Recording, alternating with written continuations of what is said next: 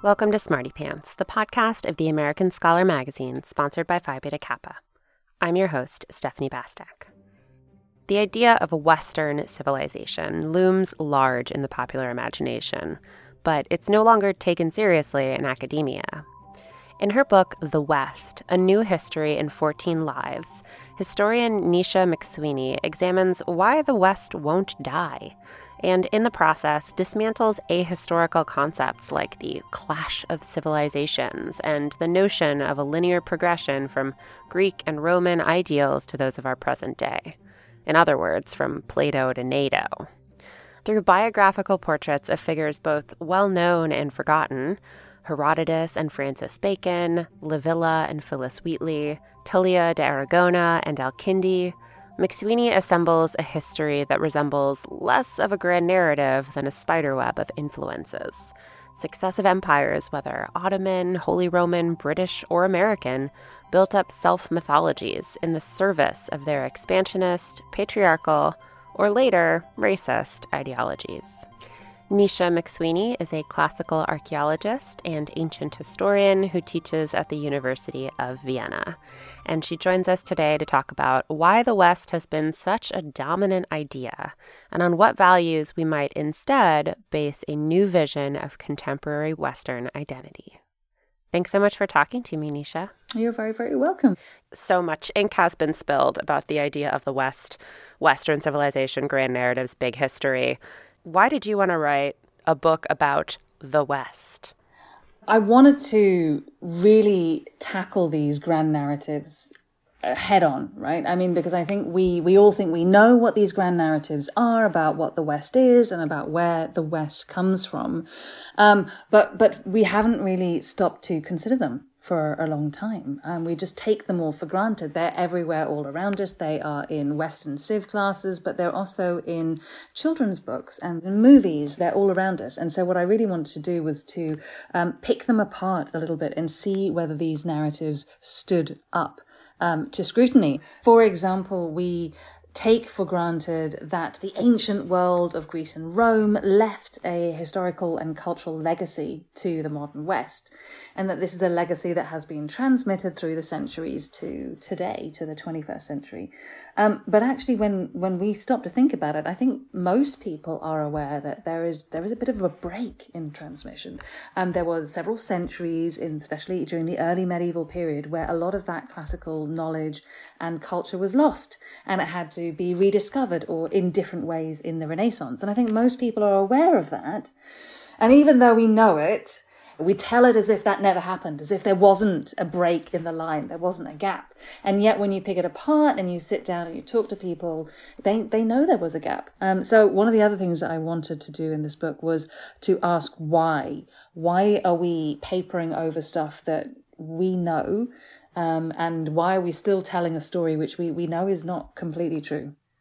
So why do you think we are still telling that story?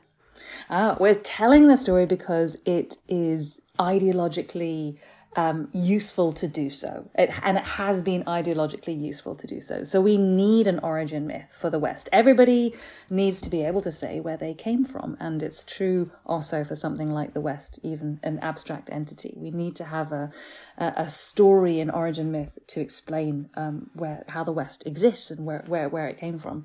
So I think it's useful in that sense, but it's also useful because it explains Western dominance, global dominance, today and over the centuries. The idea of an elevated, of a specially important, specially valuable historical and civilizational line is used as a way to explain and justify why the West is more powerful than the rest of the world. And it has been used to do that historically, especially over the course of the kind of the early modern to modern periods, during the period of European expansionism and imperialism. And that was when this narrative of Western civilization really came into its own. It became a justification for European imperialism.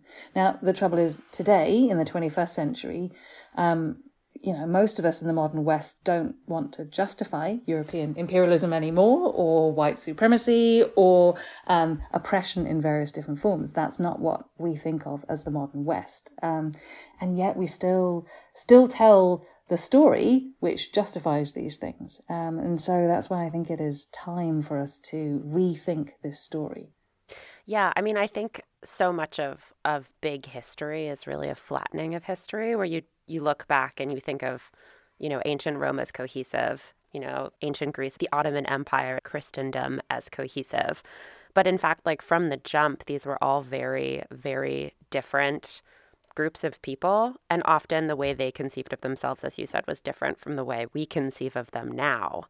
Can you talk a little bit about because this is the basis of what so much of today's rhetoric is based on, especially from like the far right, the actual facts of ancient Greece and the ways the actual facts of ancient Rome, like one, are not cohesive in and of themselves as like Greece/Rome, but also like within Greece and then after the /Rome, it also just doesn't fit.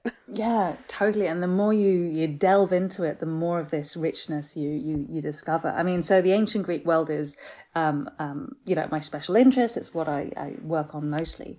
And I mean, it's very easy to forget when you talk about ancient Greece, that there's no such thing in antiquity as ancient Greece. What you have is literally thousands of independent city-states and territories who are all doing their own thing and aligning themselves variously with different people. And they are a bit Greek, they're a little bit non-Greek, they are, Greek in varying degrees. They're shades of Greekness, like they're shades of grey. And there are Greek communities in what is modern-day Afghanistan, and there are Greek communities in what is modern-day Sudan. And they are considered just as Greek as somebody sitting in Athens. And we've lost sight of that, I think, when we look back to Greek antiquity. We only see Athens, and we don't see the Greeks of Sudan, and we don't see the Greeks of Afghanistan. So I wanted to kind of go back and capture some of that, the real diversity of antiquity, and also the real diversity of their voices too. So, I mean, I started with Herodotus. He's the subject to my first chapter.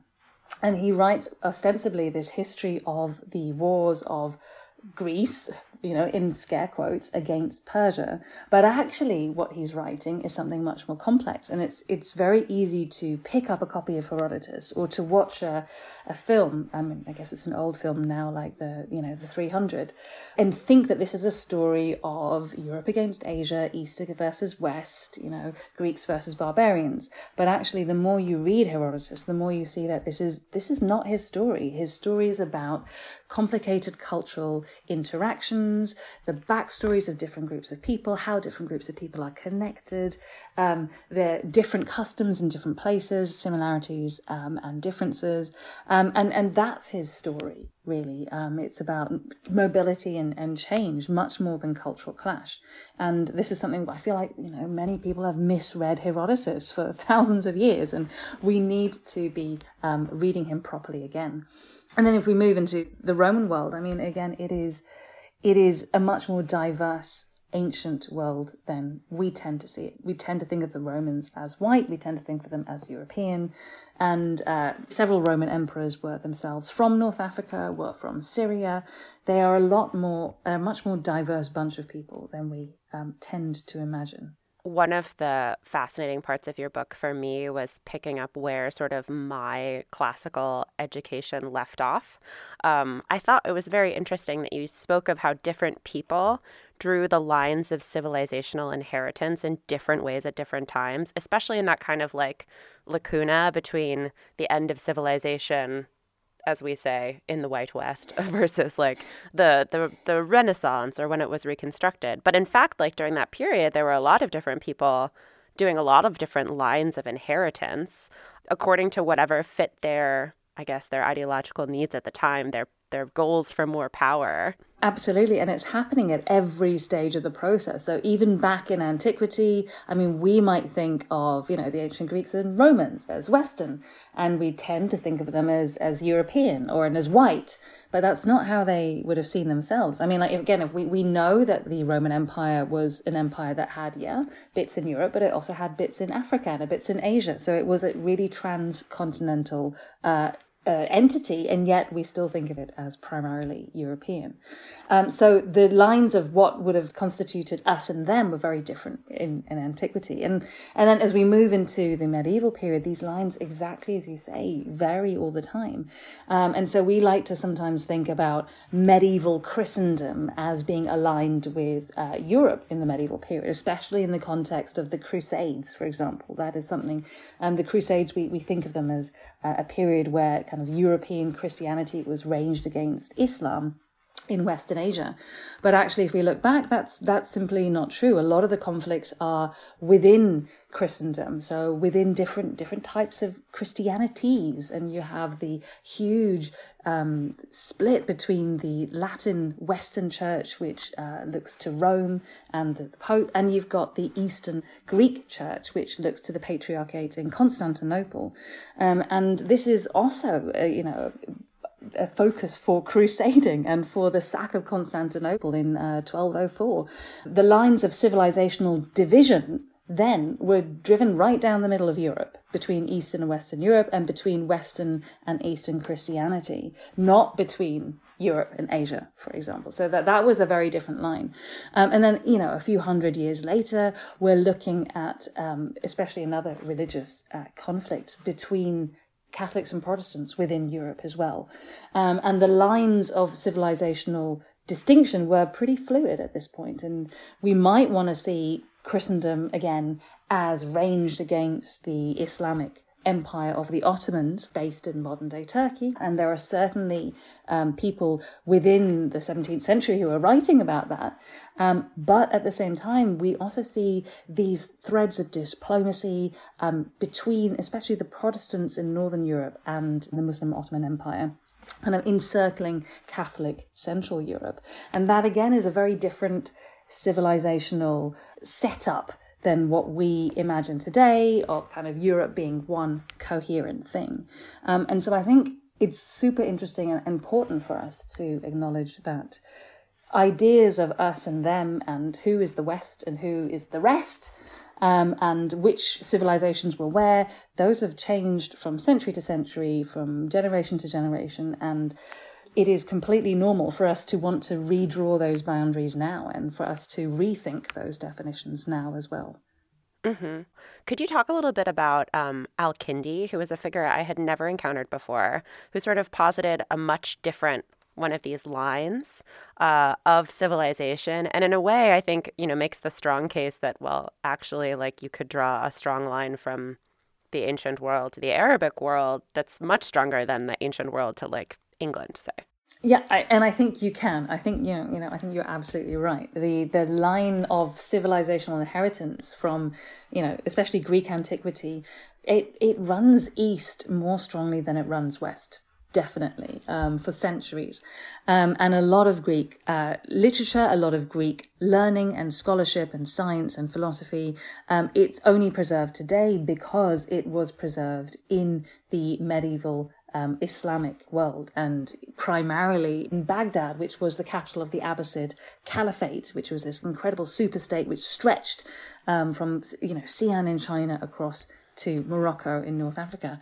And the figure of Al-Kindi was new to me when I started doing research for this book, and he was so exciting to read about because he is this brilliant scholar who writes about mathematics, he writes about theology and the nature of God, he writes about physics and lenses and the properties of light, but he also writes about how you can remove stains from your dirty laundry and about how you should prepare honey wine, which helps your knees. And so he's this fantastic figure. But one of the things he also does is really argue that knowledge is not bounded by civilizational borders or by racial borders or by countries, that knowledge belongs to all of humanity. It's a very kind of complicated philosophical explanation for why other Arabs should engage with especially ancient Greek learning. But then he also writes a more kind of popular story for perhaps those who don't really want to read the complex philosophical theorizing that he's also writing. And he says, well, actually, we should be engaging with the ancient Greek world because they are related to us as well. And he posits this kind of mythological family line where the ancestor of the Greeks is a brother of the ancestor of the Arabs, and that they're kind of long lost brothers, fraternal tribes, and they kind of are joined together when Alexander the Great comes back into the East. Finally, that is a joining of the two sides of the family, and I think that's wonderful. So he tries to make the argument theoretically, and then when that doesn't work, he tries to make the argument with a nice kind of a fairy tale and a story. And I love that he's doing these two different approaches for the same ends. It's almost like a middle point or like a transition point in how we think of inheritance, because for a long time it really is based on genealogy, right? And then today we think of it more in the more modern sense as like an inheritance of ideas rather than genes. Well, I think we still do both, right? And I think there is a tension here that we do think of the transmission of ideas and the inheritance of ideas, but we often talk about it using language of genealogy and biology sometimes, right? Being the heirs of this and the ancestors or descendants of that. And I think the more in the corners of especially political rhetoric, which are more and more kind of violently and obviously political, especially from the far right, it is still a biological argument that Western civilization is kind of racially and biologically defined, not just culturally defined as well. So the slippage of civilizational and cultural inheritance to a biological inheritance, that was another thing that I wanted to touch on in the book as well, that it's sometimes the emphasis is more on one and sometimes the emphasis is more on the other. But usually in those cases where we have the emphasis of a more biological lineage, that is usually done for political purposes, so that you can't exclude some people from the complex of Western civilization. And you can say that these people do not belong because biologically they do not belong. I could not think of a more perfect transition to my next question, which is when that happened. But I want to skip to 1776 as a brutish American because the political implications of that time are super interesting. And you talk about how the embrace in the British colonies of ancient Rome was very different from how ancient Rome was seen in the Spanish colonies in Northern and in Southern America. This just, to me, was like a perfect illustration of like the political expediency of this kind of grand narrative, how you can try to have it both ways. Yeah, it's really interesting what's happening between kind of Northern America and Central and Southern America at precisely the same time. And, you've got the revolutionary independence movement in Northern America, which wants to hark back, especially to the Roman world, as a model for what America could be in the future, based on ideas of republicanism, and also based on ideas of direct ancestry, that the North America is the heir of Western Europe, which is the heir of ancient Rome, and that you've got this translation or transition of power and civilization ever further westwards. So there is that model, and the Romans are used time and time again in revolutionary rhetoric as something to be aspired to. And you've got that in the architecture of the early United States, in the very fundamental structure of the political system. It's hardwired into there. And then when we contrast it with what's going on in Central and Southern America, because of the strong associations between Spanish imperialism and the Roman Empire. The idea of Roman heritage is a lot less appealing somehow, right? So the Spanish Empire really heavily drew on Roman models and Roman rhetoric in constructing its imperial umbrella and its imperial image. And so when you get independence movements acting against the Spanish, they don't want to be Roman, because that's what the Spanish are. And who they look to instead is they look to the ancient Greek world as an alternative model, a model which is based on participatory democracy, for example, rather than kind of Roman patrician republicanism. And I think that it's very interesting that two different parts of the Americas tended to go in very different directions when they were constructing their own civilizational inheritances. And that was both of them largely in a reaction to what they were trying to gain independence from.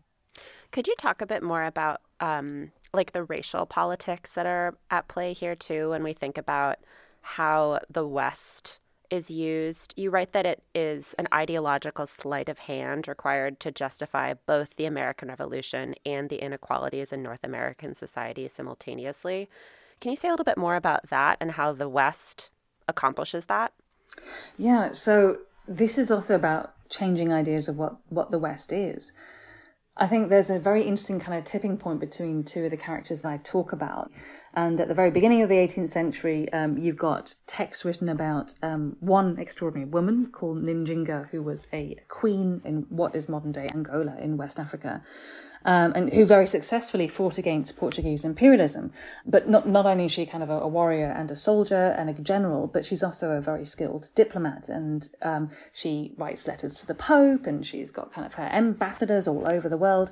But she, an African queen, can be described at the opening of the 18th century as an heir of Western civilization. And I think that's really interesting, that because she embraces Christianity and because she is able to insert herself amongst the kind of the constellation of nations and be accepted as a queen in the European, especially, mindset, she gets to be an heir of Western civilization. She is described as wise as a Greek and as chaste as a Roman, and that's okay. But kind of a generation later, you know, as you're saying, as we move into the kind of the middle and the end of the 18th century, that kind of thing is no longer possible. And I kind of explore that with the figure of Phillis Wheatley, who is an enslaved African-American woman, a very young woman, who is kind of a literary superstar. She's a poet, and she's celebrated as a poet, and engages herself very strongly with Greek and Roman literature. And yet she is never fully on the inside. She writes very powerfully against slavery, and that's never really taken up. And she dies in tragic circumstances at the end.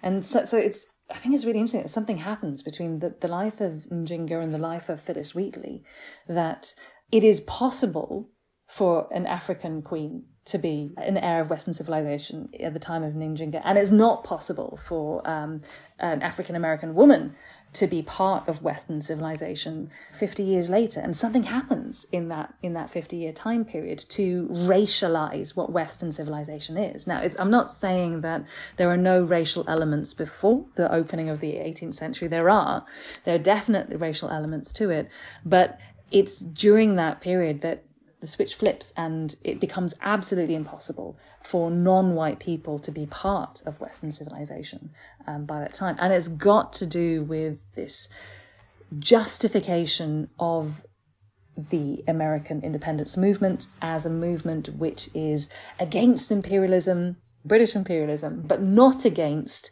enacting imperialism on the indigenous American population. It is a revolutionary movement which argues for freedom for themselves, but is very happy to take away the freedom and liberties of others.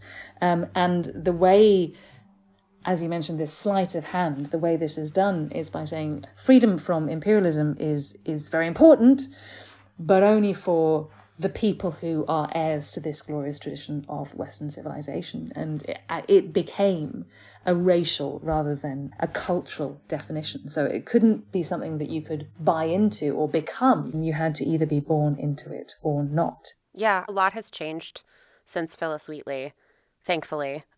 slavery, for instance, very thankfully, yeah. no longer on the books. But unfortunately, a lot hasn't, changed in American society. One could say in Western society, quotes also around that.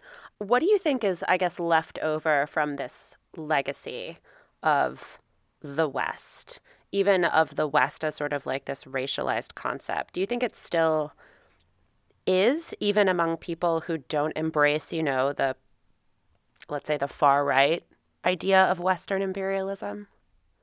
I think it is an idea that is very hard to kick because it's been around for such a long time and it's been such a powerful idea and so pervasive that it's very hard to think out of it or think beyond it, which is why I think it requires a conscious effort on the part of people who I now, admit it, like myself, who want to see the West differently and think the West is fundamentally not the same anymore. So I think we have to do the work of rethinking what Western history really is and recognizing what the modern West really is now and reimagining what the history of the West should be to fit the identity of the West at the moment. Now, that's not an easy thing to do, and there are certainly lots of people within the West who would rather look backwards rather than forwards, who would rather imagine the West of the future as much more strongly rooted with the West of the past. And we can see that not just in the Americas, but also across Europe as well, very strongly.